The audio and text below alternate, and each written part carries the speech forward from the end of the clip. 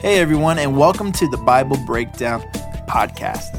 In this podcast, we will be breaking down the Bible one chapter a day. Whether you are a new believer or have been following Christ for a while, we believe that you will learn something new and fresh every single day. So thank you for joining us, and let's get into breaking down the Bible together. Well, hello everybody, and welcome back to the Bible Breakdown Podcast with your host, Pastor Brandon. Today, Acts chapter 7, and if I were to give this one a title, it would be The First Christian Martyr. I want to ask you a question as we get ready to get started. If you knew you were about to die, what would your last words be? Have you ever really thought about that? I kind of hope you haven't, because it's kind of a dark thought.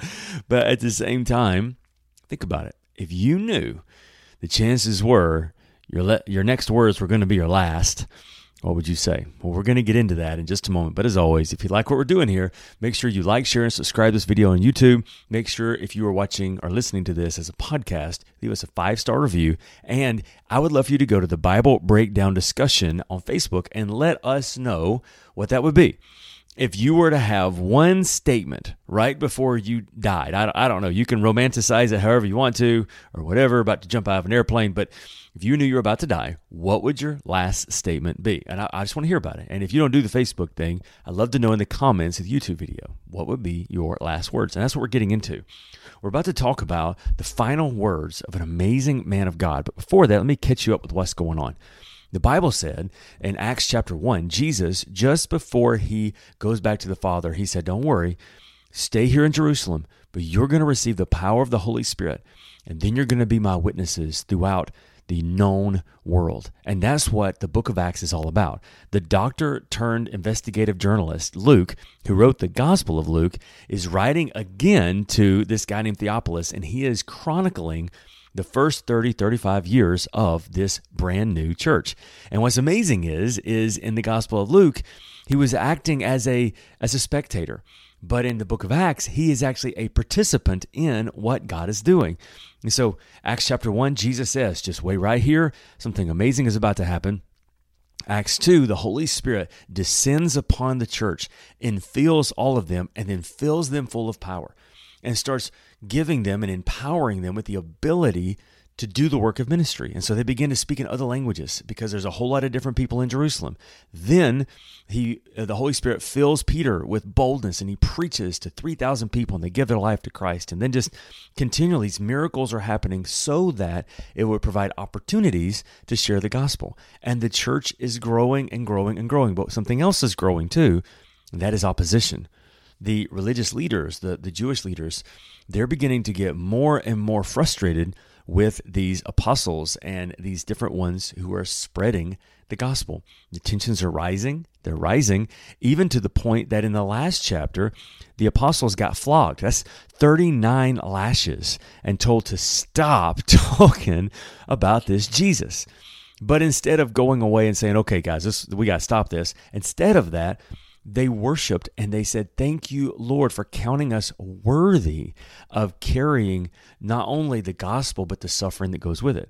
Well, obviously, this is leading to a bad place, because these Jewish leaders are willing to go as far as it takes to stop these people from doing this.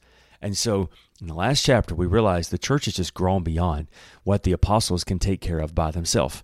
And so they say, look, our job is to know God's word and to teach it to all of you. We can't do that and also administrate the church. You are important, but so is God's word. So help us find out, like put forward 7 different people that are wise, that are able, and are full of the power of the Holy Spirit, that we can entrust for the administration of the church so that we can continue to do the work of ministry God has called us to do. And so they did. And one of the 7 people was a guy named Stephen, that the Bible said was full of the Holy Spirit, full of wisdom. And they tried to catch Stephen doing some of these things, but they couldn't. They couldn't find him doing anything bad. And so they started lying on him and took him before the high priest. Well, I don't know, but maybe Stephen saw the writing on the wall. He realizes this is probably not going to end good. And so what are you going to do when you know that the next words might be your last? Well, we're going to read this in its entirety, because what Stephen is going to do is he is going to tell the Israelites all the way from the beginning, all the way back from the time of Abraham. He is going to share with them the story of the Bible, partly just to let them know that he's not just somebody who doesn't know what's going on. He's going to say, look, I know the teachings of our ancestors. I know how God has been at work through our people, but I also know that it has all led to Jesus. So in honor of Stephen, the first Christian martyr, spoiler alert, what's about to happen, we're going to read what he has to say in full and then just celebrate what God does at the end. Are you ready? I want you to get out your Bibles with me to Acts chapter 7, the New Living Translation, and let's just enjoy the testimony of Stephen together. Here we go. Verse 1. Then the high priest said to Stephen, "Are these accusations true?" Remember, yesterday they were accusing him of all these bad things that he didn't do. This was Stephen's reply. "Brothers and fathers, listen to me. Our glorious God appeared to our ancestor Abraham in Mesopotamia before he settled in Haran. God told him, 'Leave your native land, your relatives, and come into the land that I will show you.' So Abraham left the land of the Chaldeans and lived in Haran until his father died. Then God brought him here to the land where we now live. But God gave him no inheritance here, not even 1 square foot of land. God did promise, however, that eventually the whole land would belong to Abraham and his descendants, even though he had no children yet. God also told him that his descendants would live in a foreign land where they would be oppressed as slaves for 400 years. But I will punish the nation that enslaves them, God said, and in the end they will come out and will worship me in this place." God also gave Abraham the covenant of circumcision at that time. So when Abraham became the father of Isaac, he circumcised him on the 8th day. And the practice was continued when Isaac became the father of Jacob, and when Jacob became the father of the 12 patriarchs of the Israelite nation. These patriarchs were jealous of their brother Joseph, and they sold him as a slave in Egypt. But God was with him and rescued him from all his troubles. And God gave him favor before Pharaoh, king of Egypt. God also gave Pharaoh unusual wisdom, so that Pharaoh appointed him governor over all Egypt and put him in charge of the palace. But a famine came upon Egypt and Canaan. There was great misery, and our ancestors ran out of food. Jacob heard that there was still no grain in Egypt, so he sent his sons, our ancestors, to buy food. The second time they went, Joseph revealed his identity to his brothers, and they were introduced to Pharaoh. Then Joseph sent for his father Jacob, I'm sorry, tongue-tied, and all his relatives to come to Egypt, 75 persons in all. So Jacob, why is that the hardest word? Jacob went to Egypt. He died there, as did our ancestors. Their bodies were taken to Shechem and buried in the tomb Abraham had brought for a certain price from Hamor's son Shechem. As time drew near when God would fulfill his promise to Abraham, the number of our people in Egypt greatly increased. But then a new king came up on the throne of Egypt who knew nothing about Joseph. By the way, that was likely because there was a civil war about that time in Egypt, and a different dynasty came to power. Just throwing that out there. Verse 19, this king exploited our people and oppressed them, forcing our parents to abandon their newborn babies so they would die. At this time, Moses was born, a beautiful child in God's eyes. His parents cared for him at home for 3 months. When they had to abandon him, Pharaoh's daughter adopted him and raised him as her own son. Moses was taught all the wisdom of the Egyptians, and he was powerful in both speech and action. One day, when Moses was 40 years old, he decided to visit his relatives, the people of Israel. He saw an Egyptian mistreating an Israelite. So Moses came to the man's defense and avenged him, killing the Egyptian. Moses assumed his fellow Israelites would realize that God had sent him to rescue them, but they didn't. The next day he visited them again and saw 2 men of Israel fighting. He tried to be a peacemaker. "Men," he said, "you are brothers. Why are you fighting each other?" But the man in the wrong pushed Moses aside. "Who made you a ruler and judge over us?" he asked. "Are you going to kill me as you killed that Egyptian yesterday?" When Moses heard that, he fled the country and lived as a foreigner in the land of Midian. There his 2 sons were born. 40 years later, in the desert near Mount Sinai, an angel appeared to Moses in the flame of a burning bush. When Moses saw it, he was amazed at the sight. As he went to take a closer look, the voice of the Lord called out to him, I am the God of your ancestors, the God of Abraham, Isaac, and Jacob. Moses shook with terror and did not dare to look. Then the Lord said to him, Take off your sandals, for you are standing on holy ground. I have certainly seen the oppression of my people in Egypt, and I have heard their groans and have come down to rescue them. So now go, for I am sending you back to Egypt. So God sent back the same man this people had previously rejected when they demanded, Who made you a ruler and judge over us? Through the angel who had appeared to him in the burning bush, God sent Moses to be their ruler and savior. And by means of many wonders and miraculous signs, he led them out of Egypt, through the Red Sea, and through the wilderness for 40 years. Moses himself told the people of Israel, God will raise up for you a prophet like me from among your own people. Moses was with our ancestors, the assembly of God's people in the wilderness.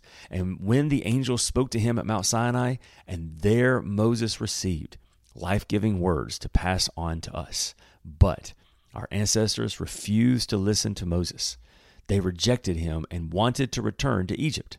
They told Aaron, Make us gods who can lead us, for we don't know what happened to this guy named Moses who brought us out of Egypt. So they made an idol shaped like a calf, and they sacrificed it to it and celebrated over this thing they had made. Then God turned away from them and abandoned them to serve the stars of heavens as their gods. In the book of the prophets it is written, Was it me you were bringing sacrifices and offerings for those 40 years in the wilderness, Israel? No. You carried your pagan gods, the shrine of Molech, the star of your god Raphan, and the images you made to worship them.